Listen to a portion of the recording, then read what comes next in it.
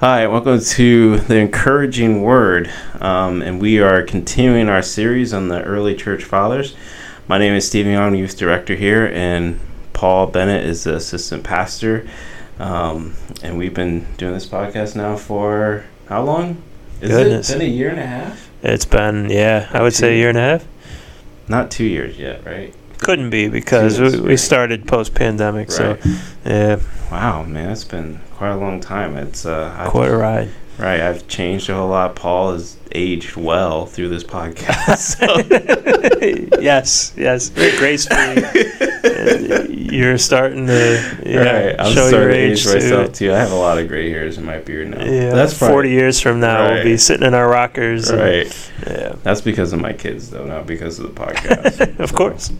Anyways, we are excited about this series, and I've learned a lot, and I know Paul's learned a lot. He's told me about it. So first thing we're gonna do, our first segment, we're gonna do the fit segment here, and actually gonna have Paul start with his fit segment. I don't even know what his is, so I'm pretty excited.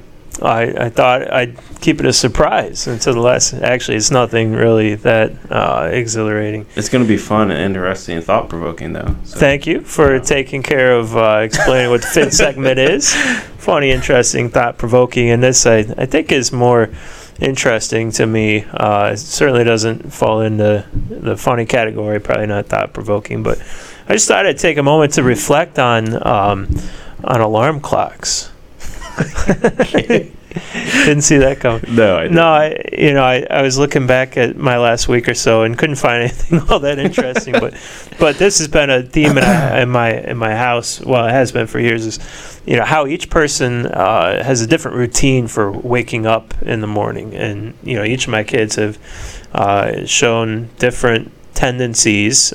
Some just literally never wake up. They just keep sleeping no matter what you do.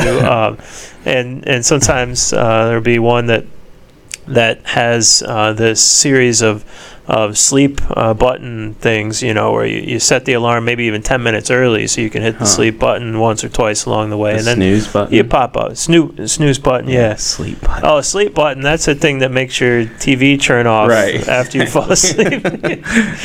So, yeah, we use that in our house too sometimes. The snooze button is a friend. And my two kids that are still at home, they've made some good progress over the years, and one of them is using the snooze button but effectively getting up. The other has been very good in the past but is struggling more so recently, and so I recently made a purchase of a Sonic Boom alarm clock. Wow. And this is, I think, the third one our family has purchased. We should buy stock in Sonic Boom. But this alarm clock is loud enough to wake the entire county. And you can put this little wired thingamajig under your pillow? Under your pillow, I think is what they suggest. And it vibrates like violently when your alarm goes off so that you're jolted awake. And you have to dash across the room to shut it off. So we're gonna use the Sonic Boom to try and help my one child get back into healthy habits. Does your one child know there's going to be a Sonic Boom alarm clock in there? Are you going to install it late at night when they're sleeping? Yes. You should totally do that. Like, Dad, what are you doing under my pillow? No, just install the alarm clock and then kind of put whatever that is it a wire or something? Yeah, it's a wire. It's kind of lay it over their face or something like that. Face. Slip it into their ear. Right. Up their sleeve. Or there you go. That would probably be not get a good reaction. Right. No, we haven't discussed it, but they know that there's a loud alarm clock coming, so they at least know something. Oh, wow. Yeah. They don't. Do they know how loud?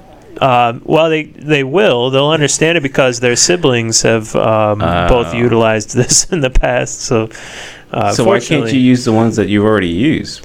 Did the other siblings break theirs? No, they're still in use. They're still in use. So still in use. Our poor neighbors. I'm really hoping. I think we have to give second thought to ever sleeping with the windows open. Right. I guess is the main thing. Oh wow. But yeah, I thought reflecting on that would be interesting. I know when I was a kid, I was pretty successful in a lot of things school related, but getting up in the morning, man, it was a struggle. There was a stretch where I just couldn't figure out. I couldn't solve the problem how to actually get up and stay up and not turn the alarm off and go right back to sleep. Right. It took me a long time to conquer that issue, but everybody's got their own things. Right. So what do you got for us? All right, yeah, my next one, my fit, one's plenty. Right? My fit is actually interesting. Well, Paul's was interesting too. Jeez. I didn't mean it that way. I was really trying hard with it. So your next more interesting fit is? We both did interesting ones, equally interesting ones. Oh, thank you. Mine is about the James Webb Telescope, which, if you follow anything about the news, you may have heard and may have crept into your news cycle. I'm really excited about it. I'm not quite a space geek, but I do like space stuff. I do like learning about stars, galaxies, time travel. Star Wars is better than Star Trek. We'll just throw that out there. Paul's a Star Trek. We don't have time to cover that. Right. Yeah. But I do enjoy space. As a matter of fact, actually, last night I was out taking pictures of the full moon, and that was pretty cool. So James Webb Telescope is it's kind of like a replacement for the Hubble telescope, which I don't know what year that went up. Was it early 90s? I think that went up, early mid 90s. So James Webb Telescope is kind of a replacement of that, but it's a lot bigger. Of course, with any technology, it's bigger, it's faster, it's better. It's supposed to launch December 18th, and a couple of things are really interesting. It's really large. It's about the size of a tennis court, I guess they said. So it's pretty big, and it has this huge mirror. It has let's see, I have the stats up, but I'm probably gonna get lost.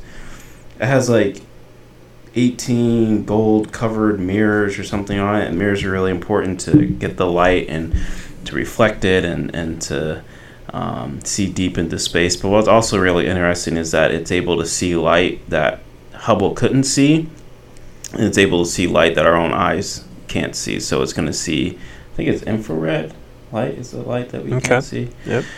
So it's going to really go deep, and what they're hoping to do is kind of see right into, they say, the beginning of the universe, beginning of time. And wow, right, it's gonna be because I think anyone knows that the light you see from a star is actually old because the light has to travel. So you're actually looking back in time, essentially, when you see the light of a star.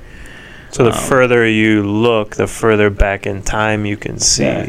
Exactly. Wow. So yeah, it's pretty cool. It's exciting to see what they're gonna see. They'll probably just see God looking at them or something. Like, hey. You're like, but that's a million years old. Right. So if that's still happening, who knows? Yeah.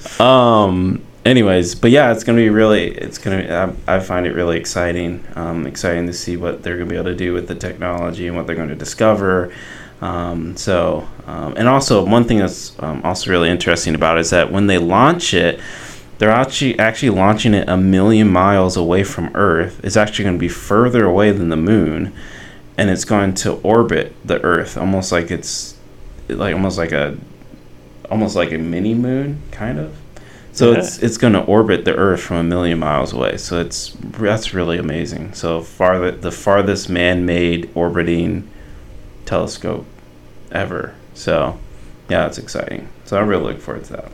Hopefully everything works out. Are you going to the launch?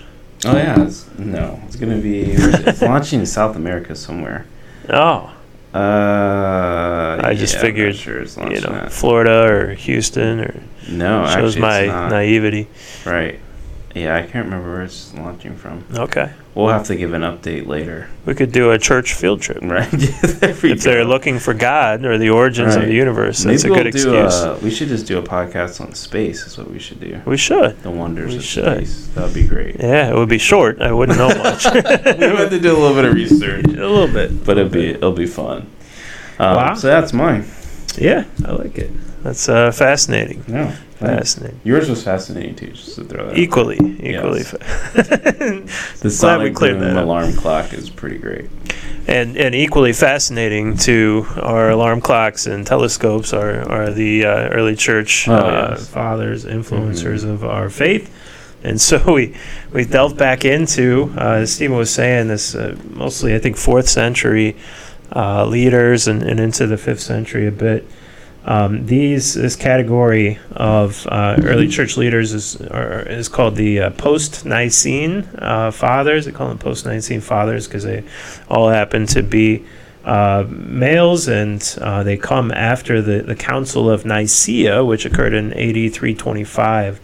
The Council of Nicaea was called by Constantine, the current emperor of Rome at the time. And I know little about Constantine, but what I do know is intriguing, and love to dive more into him. But the first Roman emperor that really advocated for the Christian faith, converted to Christianity, made it the official religion of the Roman Empire, and whether that was a good thing or a bad thing, I think is still up for debate. But anyhow, he called this Council of Nicaea in AD 325 to bring church leaders, church bishops from all across the empire to establish a consensus together on some Christian beliefs and practices. That happened 325. There were about 300 bishops at the time that showed up, participated in that. And then these folks that we're going to talk about are folks that lived shortly thereafter in the period that followed. So we'll start with, without further ado, Ambrose. So Ambrose was born in 339 AD. He lived for about 58 years, so died in 397, solely in the 4th century. And regarding Ambrose's personal life, he was essentially born into royalty. His father was the Viceroy of Gaul. I had to look some of those things up. In fact, I had to look a lot of things up in my research for this week, but Viceroy means that you're essentially representing a leader, or in this case, an emperor that resides elsewhere. You're representing them, their leadership in a region. Gaul is modern-day France, just known as Gaul at the time. So Ambrose is born into this royal family, where his father is the viceroy. His father dies when he's young, so he and his mother actually relocated to Rome, where he was raised in a palace, still in royalty, by his widowed mother, his older sister. And in that particular palace, and during his childhood, his sister became a nun. The palace was frequented by clergy, so he was surrounded by and exposed to a great deal of church influence and practice and tradition throughout his childhood. And as he grew and started to claim like his family's authority and place in society, he became a governor of a nearby region when he was about 30. Then a few years later, he was chosen as bishop, once again, essentially the church pastor or leader, bishop of the nearby church of Milan. So he went from being an unbaptized layperson, so just a church attendee, to a bishop of this incredible city in Italy in 8 days. So it's quite a transition. Right. So when he settled into the city of Milan, he was in a place that was frequented. There was actually a royal court that frequently met and tried cases in the city. So Ambrose had this unique opportunity as bishop of the church to also kind of get involved in the life of politics nearby and the legal system. And he began to try to intervene and use his influence to affect court and political decisions that were handed down through this court system. And he would try and sway public opinion for or against the decisions made by the courts to accomplish his own agendas and his plans for the church. So his power grew, his influence with the people grew. He went as far as to have the guts to rebuke the Roman emperor himself. And I think Stephen has some more information on the context of that that oddly I did not encounter. But the Roman emperor's name was Theodosius, and Theodosius due to the pressure that Ambrose put on him, actually had to give public penance for some of his actions, some awful things that he did, which is kind of unprecedented, that the church would have the power to tell the emperor what to do and hold him accountable. But he also gained and maintained respect with the people through his diplomacy. He accomplished a lot diplomatically, including healthy relations with the Emperor Maximus, who usurped the throne shortly thereafter. He was called upon to give funeral orations for two of the emperors during his lifetime. So a lot of, both in the public, political, and religious spheres, he had a lot of influence. But overall, he successfully pushed forward the concept of the Roman emperor essentially being a Christian emperor, representative of the Christian church, serving as a dutiful son of the church. So these are new dynamics. Essentially, the Roman emperor was understood as serving under orders from Christ. So the Roman emperor in that case was subject to the authority of the leader of the church, or the highest representative of Christ, which was the bishop, or eventually the pope. And so this represented a huge shift in power dynamics, where the church began to speak over and above the state as far as making decisions and what things would look like.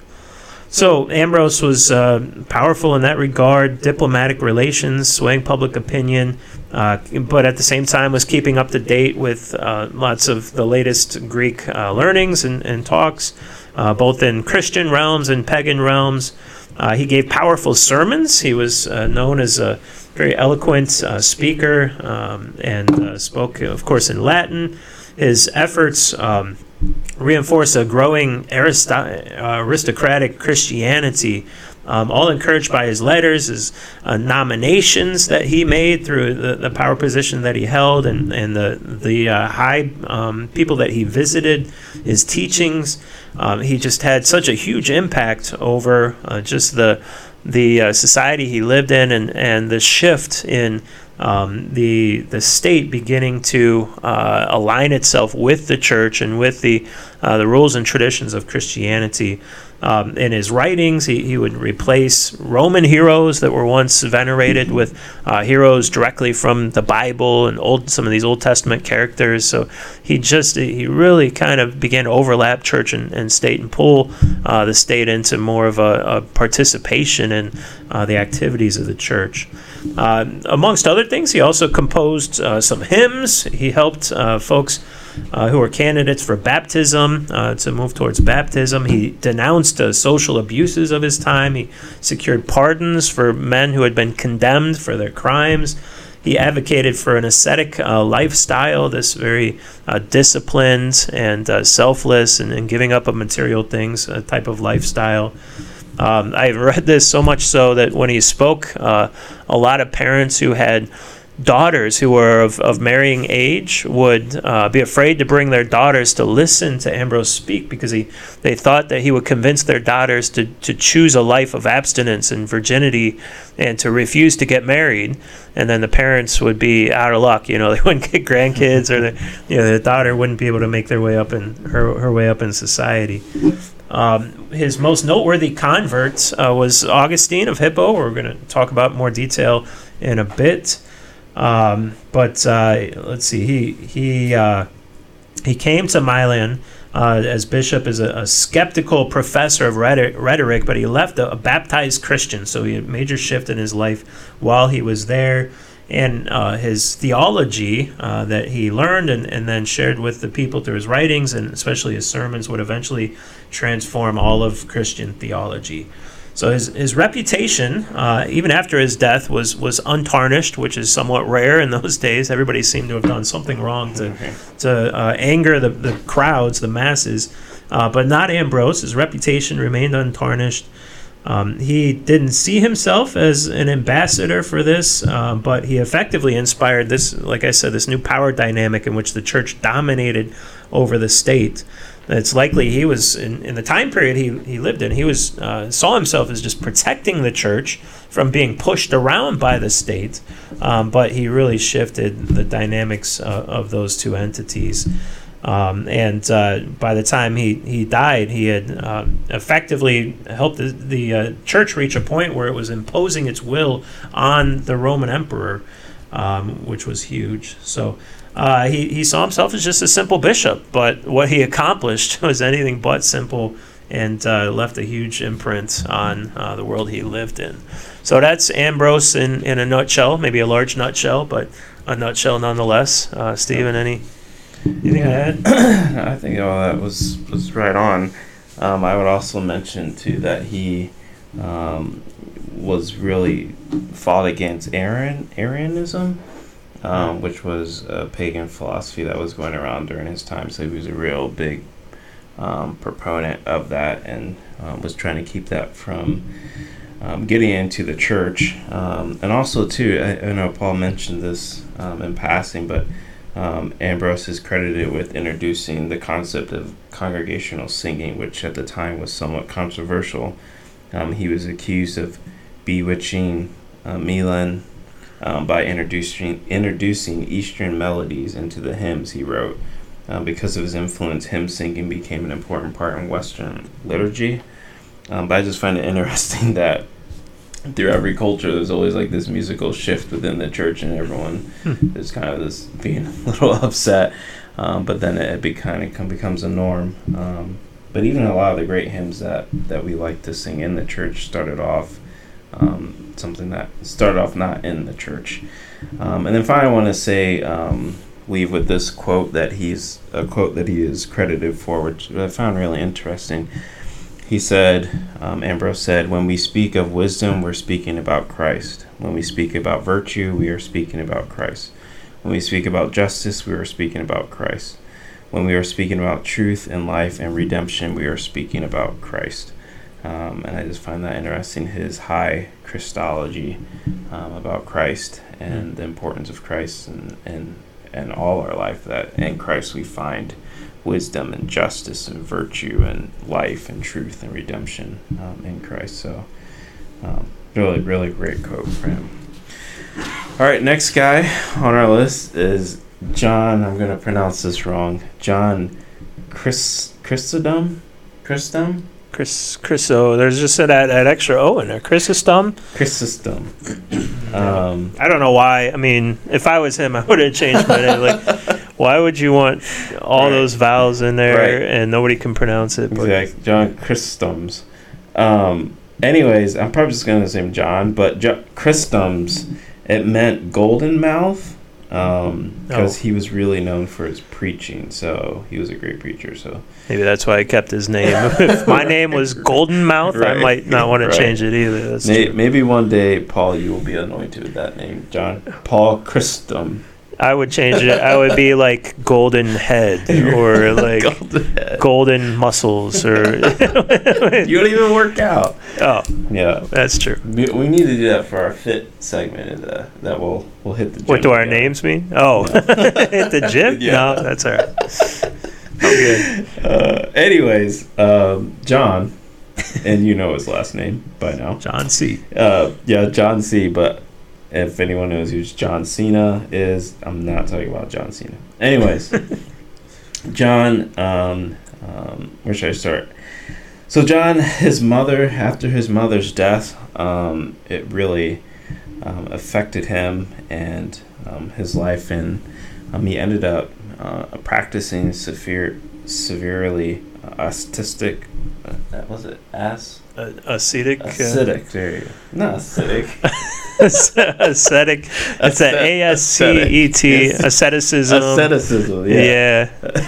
I think it's the C's. There's just C's in everything. I know this is not a good day for pronunciation.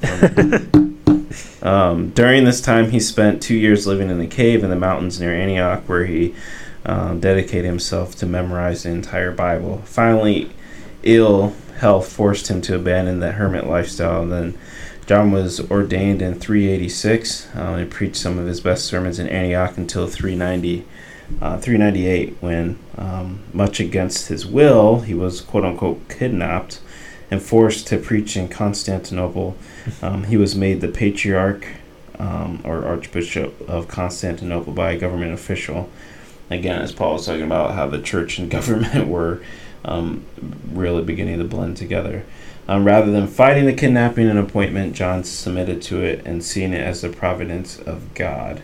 John, a little bit of his physical description, which I find interesting. In the research I did, the research said his large bald head and deeply set eyes, sullen cheeks reminded people of Elijah the prophet. Elisha the prophet. So, I wonder how they knew what he looked like. I know. I guess they knew what he looked like. Through his sermons, which could last anywhere from 30 minutes to 2 hours, which imagine going to church and you don't know if the sermon's going to be 30 minutes or 2 hours. They were all well attended, and he was really known for his sermons and his preaching. Again, that's why his last name meant golden mouth. But he's also was discouraged, fought some discouragement and depression. He said, quote, "My work is like that of a man who is trying to clean a piece of ground into which a muddy stream is constantly flowing." So he's just, sometimes he would get disheartened with his preaching and wouldn't always see the change that he desired. I thought another quote that was really interesting about, he's quoted about talking about horse racing. Huh. And it's a really good quote. So he's quoted saying, "My sermons are applauded merely from custom. When everyone runs off to the horse racing again and gives more applause to the jockeys, showing indeed unrestrained passion for them, they put their heads together with great attention and say with mutual rivalry, 'The horses do not run well,' or 'This one stumbled,' and one holds to this jockey or another. No one thinks any more of my sermons, nor of the holy and awesome mysteries that are accomplished here." So he was upset that people weren't as excited about his sermons as they were about the horse racing. So I can relate. Yeah, I feel your pain, John. I feel your pain.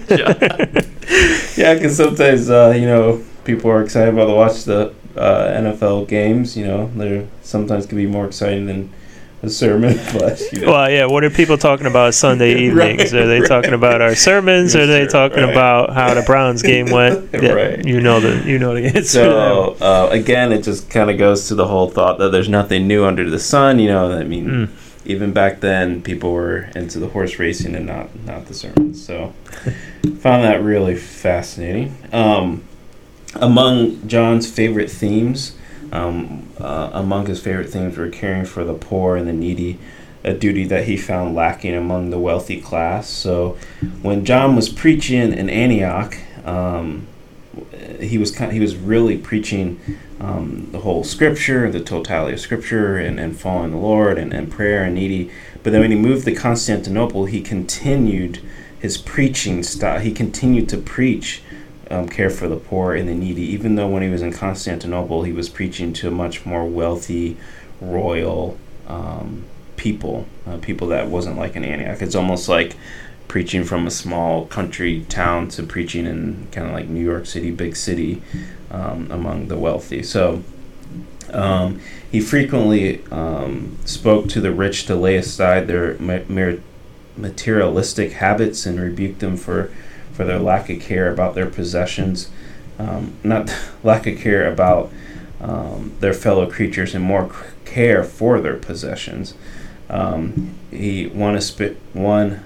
sermon he really spoke. This is another quote that I find really interesting, that from one of his sermons. He was trying to really speak to the rich and getting them to care for the poor and the needy. And this is pretty funny. He's quoted saying, "Do you pay such honor to your excrements, in other words, your poop, as to receive them into a silver chamber pot, when another man made in the image of God is perishing in the cold?" So in other words, they're pooping into silver chamber pots and paying for that, and not using that money to go towards someone in the cold. So it's like sitting on a golden toilet, I assume. Is that kind of Paul, you don't have golden toilets, do you? No. You wouldn't waste money on such things. Unless the gold is beneath the porcelain somewhere. Right. I've missed it all along. But no, I mean, I usually don't look down. I don't know why it matters what it looks like, but I could say that about a lot of things. Back then, they wanted to be a silver chamber pot. Yep. Wouldn't sit on anything less than that. So, but yeah, I mean, he was essentially is calling out the rich for their excessive wealth and not using it for the poor. And as a matter of fact, his preaching got him into trouble when he called out the empress. And he was banished in 404 on charges of treason, and then he died in exile at 407, year 407, and his remains were eventually brought back to Constantinople in 438, and he's buried in the Church of the Apostles. So, but anyways, he had a major effect in the church at large in his sermons. And also just his care for the poor and the needy. So he was really well known for that. And one last quote, this is a good one. He said, "Preaching improves me. When I begin to speak, weariness disappears. When I begin to teach, fatigue too disappears." So in his preaching, he really felt the gifting and the calling of God. So, Paul, do you have any material to add there? Well, I was just going to say, maybe I'm off base here, but it just struck me, he reminds me of another John. He reminds me of John the Baptist a little bit. Okay, yeah. I don't know if you're picking up what I'm laying down here, but I'm picturing, John the Baptist wasn't exactly known for his physical appearance. He was all about calling the people to repent, so he was pretty much an in-your-face speaker. He preached, and he gained lots of converts. And then also, John the Baptist had a dispute with the wife? He was calling out the king and his relations with his sister-in-law or something like that, and so that's what got John the Baptist in trouble. And here's John Chrysostom, 400 years later, who's got the wife of the emperor mad at him because he called her out on something, and she ends up being a big part of how he gets exiled and never really recovers from that, because what I read is he had been, put into a confinement in one area, and he was still maintaining correspondence, trying to fight for his cause and trying to gain his release, but they were moving him to an even more isolated area when he died on the trip, so he couldn't survive the journey. So I don't know, some parallel concepts with John the Baptist there, not to mention their names. There you go. There you go. I think they're both well known for their speaking too, because people were going out into the desert to hear John speak. So Yep. All right, so John Chrysostom's in the books, and we roll on into number 3, which is Jerome. They just have very unique. I feel like this period in history, the names are just all over the place. Well, Jerome is still kind of a name that you would hear. Like when I typed it, when we were doing the research, and I typed it in, I came up with I had to type in Jerome, early church father, because I just came up with tons of stuff. I typed in Jerome, and it was every other Jerome that's ever lived, except for But one guy named Augustine, one guy named John, one guy named Jerome. And Ambrose. I don't know any Ambroses. Maybe just different regions of the world, all represented here. Speaking of Jerome, born in 347 AD, he was born in Stridon, which is modern-day Slovenia. So, we're representing, like we said, different regions, different ethnicities here, but all together seen mostly for their accomplishments for the church. But Jerome was born to wealthy Christian parents. He was educated early on at home, but continued his education in Rome. His parents sent him off, must have seen that he had lots of potential. At the age of 12, he was sent off to study in Rome. And he became a very serious scholar. He was enamored especially with Latin literature. I read that he hung out in the catacombs. I don't know if he was doing some studies down there, or just taking in the surroundings. Catacombs, for those who may not know, are these subterranean cemeteries where I think church leaders and others were buried. He was baptized at the age of 19 at the end of this period of Roman education. And for the next 20 years after that, he traveled around to different areas. I think maybe living off his parents' dime, you might say. I don't think anybody else could have done this, but was just really connecting with and learning from different monastics. He was very interested in monasticism. So it was just going around and kind of finding himself and discovering more and more about monasticism. This included in the year 374, spending some time in Antioch where he was resting from his fatigue from traveling and some inner conflict that he was dealing with. He developed at the time a near fatal illness, and while he was sick, he had this dream that he was dragged before a tribunal of the Lord, and he was accused of being a Ciceronian rather than a Christian. Sounds like a pasta dish or something. But a Ciceronian was somebody who was a disciple, a follower of the first century Roman philosopher Marcus Cicero. And apparently Jerome read up on Cicero and was drawn to his material, so he became, in this dream, accused of following Cicero more than Christ, and he received this severe lashing, and he vowed, on account of this dream, to never again read or possess pagan literature. So highly convicted in that regard. But the dream also at the same time was a source of great spiritual crisis for him for a long time, and he really struggled through some internal turmoil. But shortly thereafter, he wrote his first exegetical, which means just interpretive, like criticizing a text, exegetical work, and that was a commentary on the book of Obadiah. Why he chose Obadiah first, who knows? Maybe nobody else had done it, right? Yeah.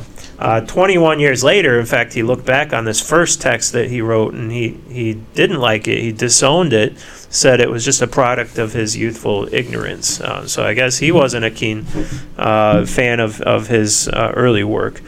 But he spent 2 years after that living as a hermit on a desert island in Greece, once again trying to sort out his pursuit of inner peace.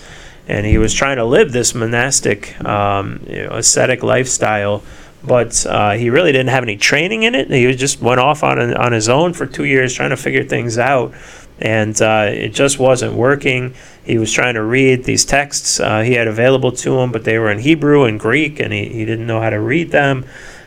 So he spent 2 years out there, didn't really find the inner peace he was looking for. Eventually learned some Greek and also some Hebrew from a Jewish convert that he had access to, but didn't find the peace he was looking for. But he was keeping up correspondences with other leaders in the church. And eventually, while he's on this island in Greece, living in isolation, he gets pulled into, through his letters back and forth, these controversies that are heating up in the larger church about the Trinity. How do they understand the Trinity, or Christ's identity, and things like papal succession? So Jerome gets pulled into all these arguments that are going on, and he finally decides he's done with monasticism, or done isolating himself in the desert. He heads back to Antioch.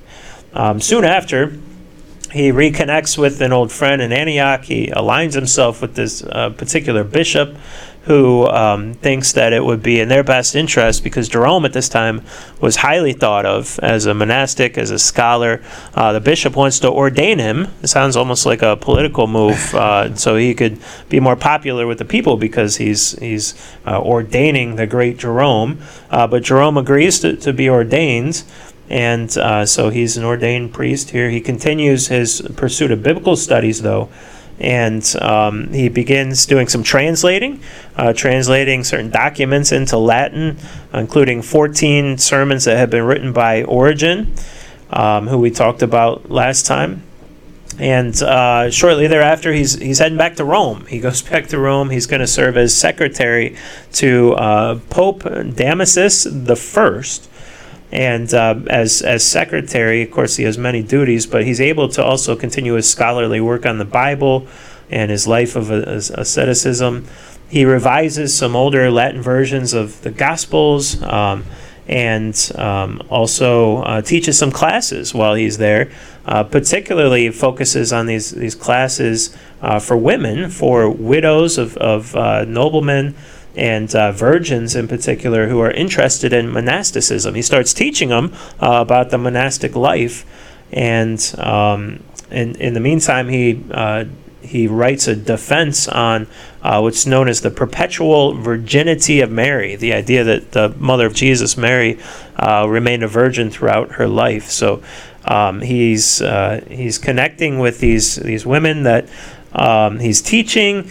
He has a passion for this doctrine that virginity or celibacy is more valuable than marriage. This is something that comes up later on in his writing. But some of his writings and his beliefs and his teachings start to get under people's skin. And he's criticizing, calling out some of the clergy and the monks for their hypocrisy. Some of the ways he's correcting and translating some of these former texts.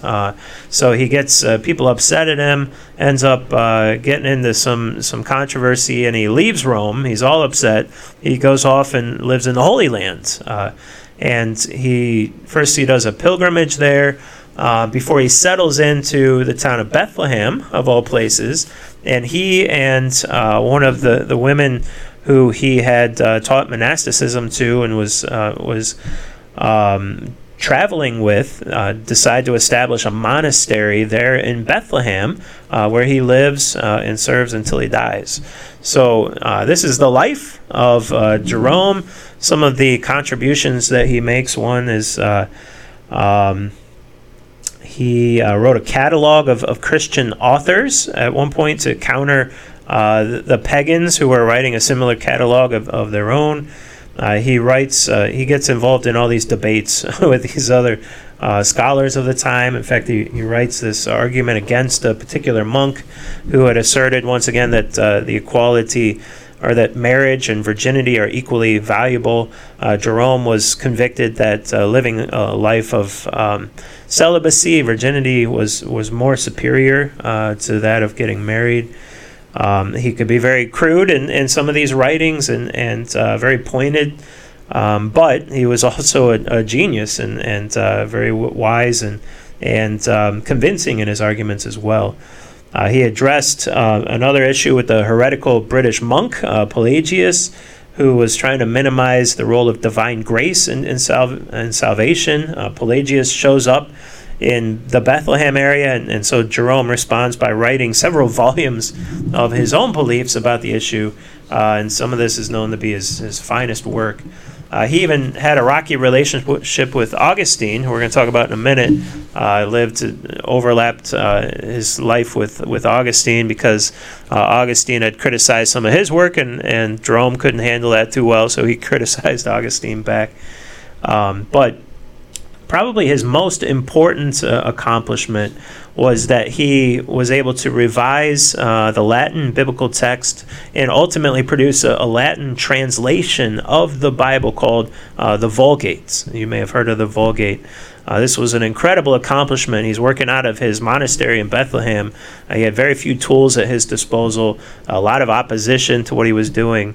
But the Vulgate, this translation in Latin of the Bible, was used by the church for centuries and centuries after that.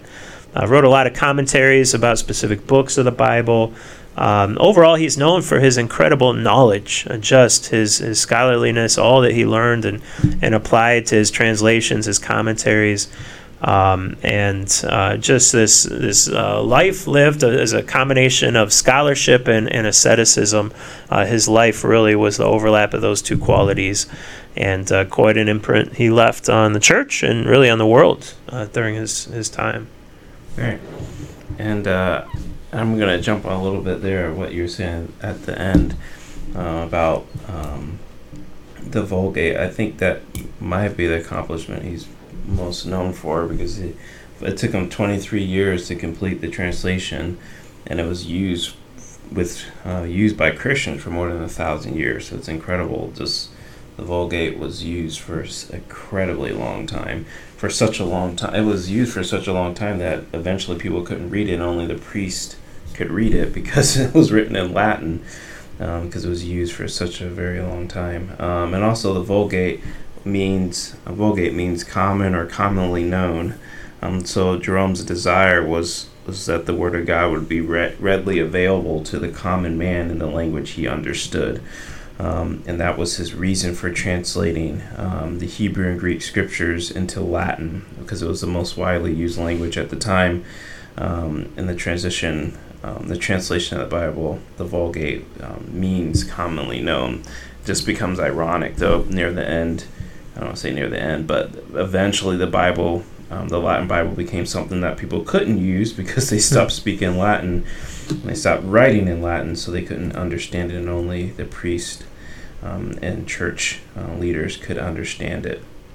But it was used for an incredibly long time. But also, this desire to make a Bible for the language of the common man was something that we'll probably talk about these guys later, around the Middle Ages, when there was a big push to translate the Bible from Latin into a common language, to translate it from Greek and Hebrew into the common language. And many people were killed for that ambition to have the Bible translated into a common language and not in Latin. So he lays the groundwork for those who will come hundreds of years later.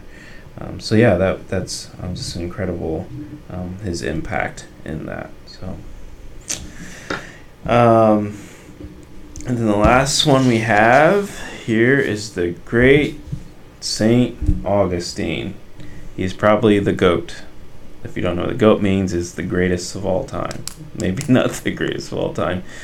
That's Jesus. So, glad we clarified. Right, exactly.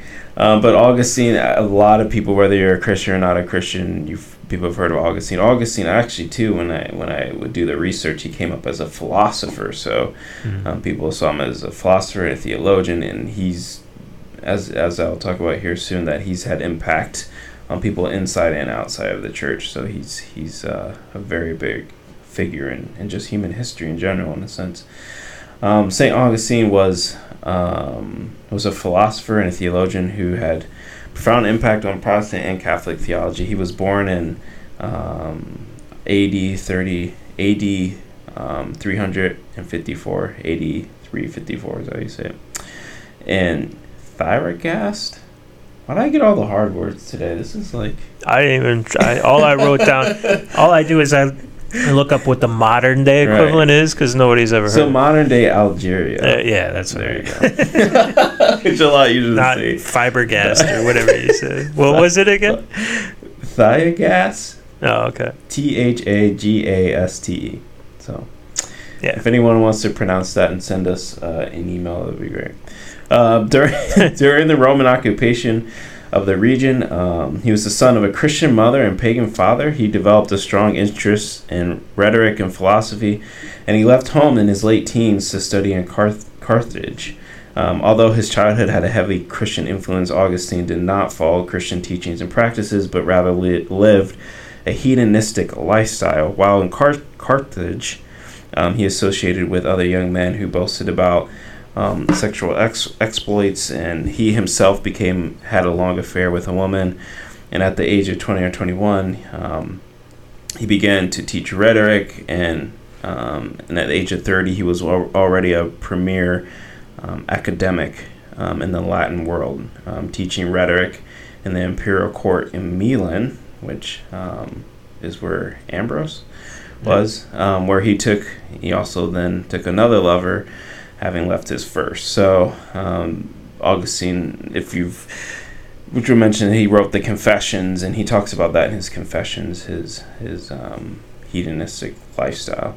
So after a year in Rome, Augustine moved again to become, I already mentioned, professor of rhetoric in Milan. And this is where he began, he heard the preaching of Ambrose the bishop, and he kept attending because Ambrose's preaching was just so good. He kept attending to it And he dropped his pagan belief, and he kind of really was changing. He was having conflicts with his lifestyle. His mother, which was a huge influence in his life, continued to pray for him to come to Christ. His mother finally caught up with him and was trying to set him up with a wife, and was really trying to help her son. So with all this emotional strain, with his lifestyle and his shift of beliefs and philosophies, Augustine was really struggling with himself. And for years he sought to overcome his fleshly passions, and nothing seemed to help. It seemed to him that his smallest transgressions were weighing him down.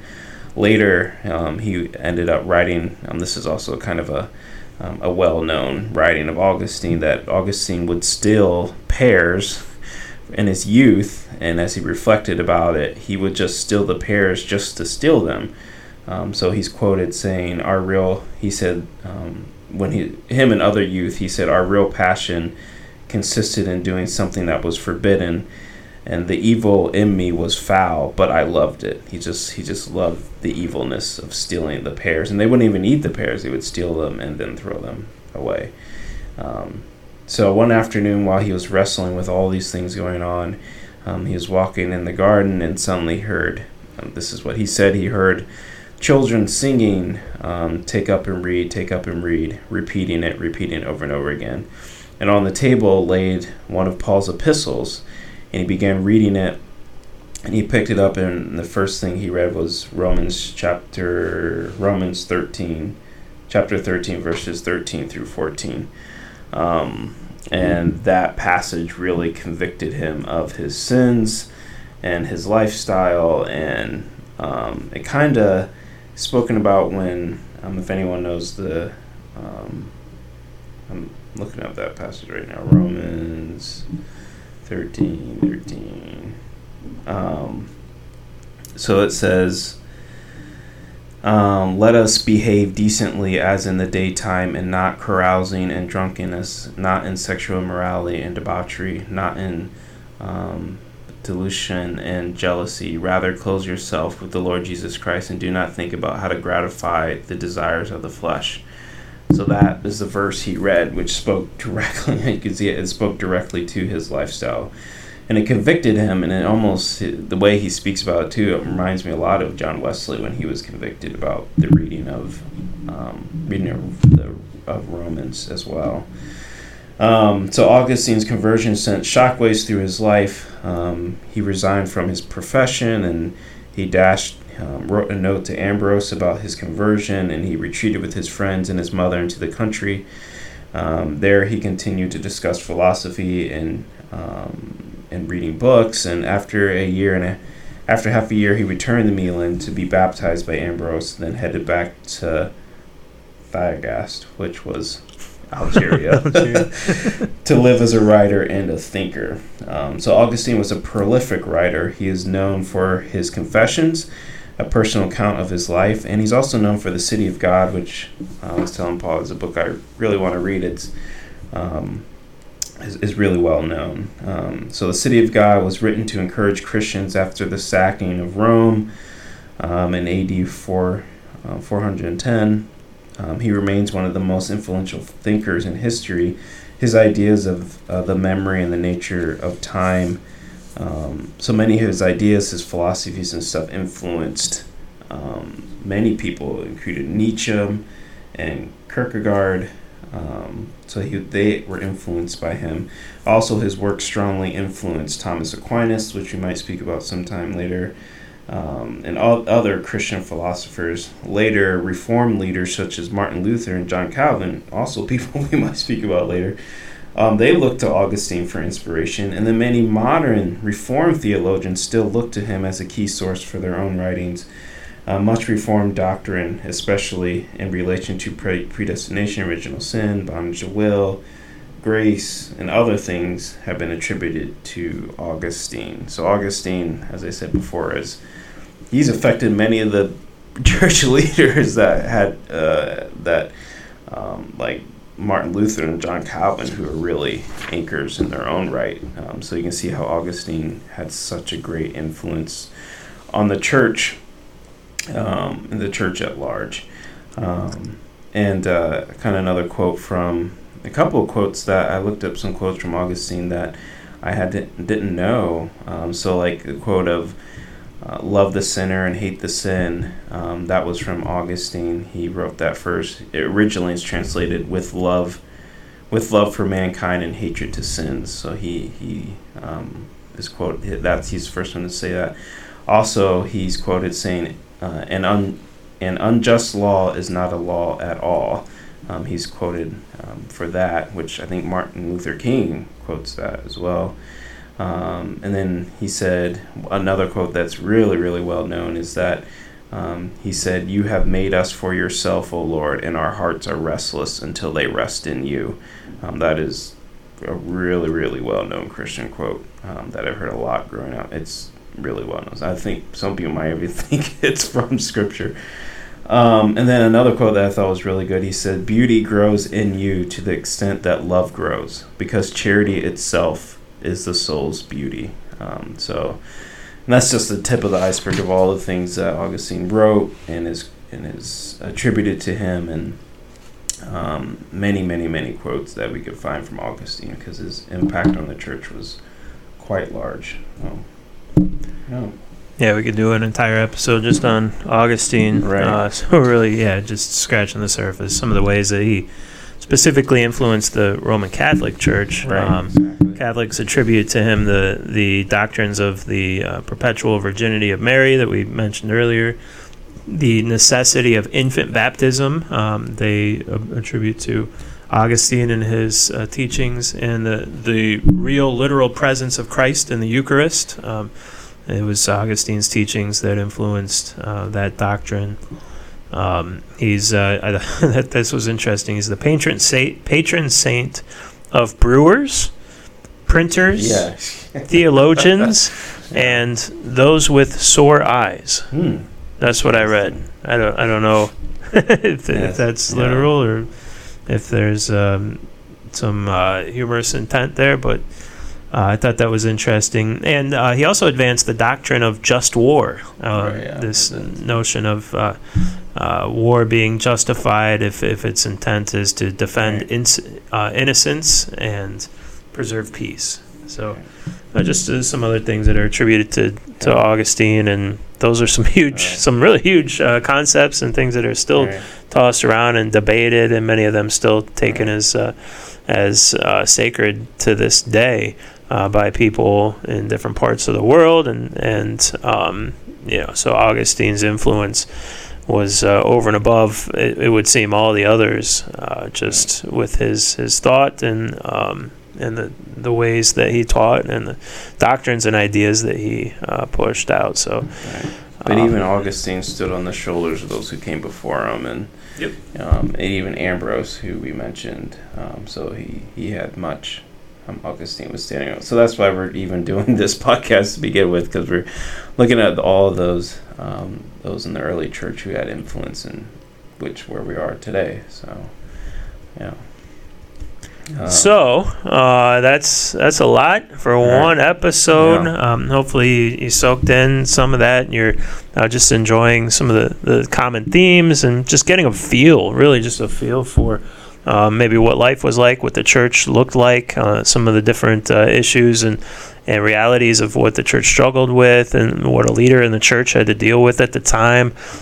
Just so many things that can enrich us in our understanding of church and our faith, just by looking back at where we come from and those folks whose shoulders we're standing on, as far as what we believe and how we practice what we believe each and every day. So hope you're enjoying this series, and we'll be back with more. I think we'll introduce one or more other topics or jump off on a quick tangent here or there, and then come back to some more of these early church leaders in due time. So be well. Hope to see you in and around the church as you're feeling comfortable doing so or staying connected one way or another. But love to see you on Sunday mornings, and reach out. Let us know ideas or thoughts on the podcast. I always want to know what you're thinking and go where you want us to go, and just be on this journey together. So be well. Have a great week, friends.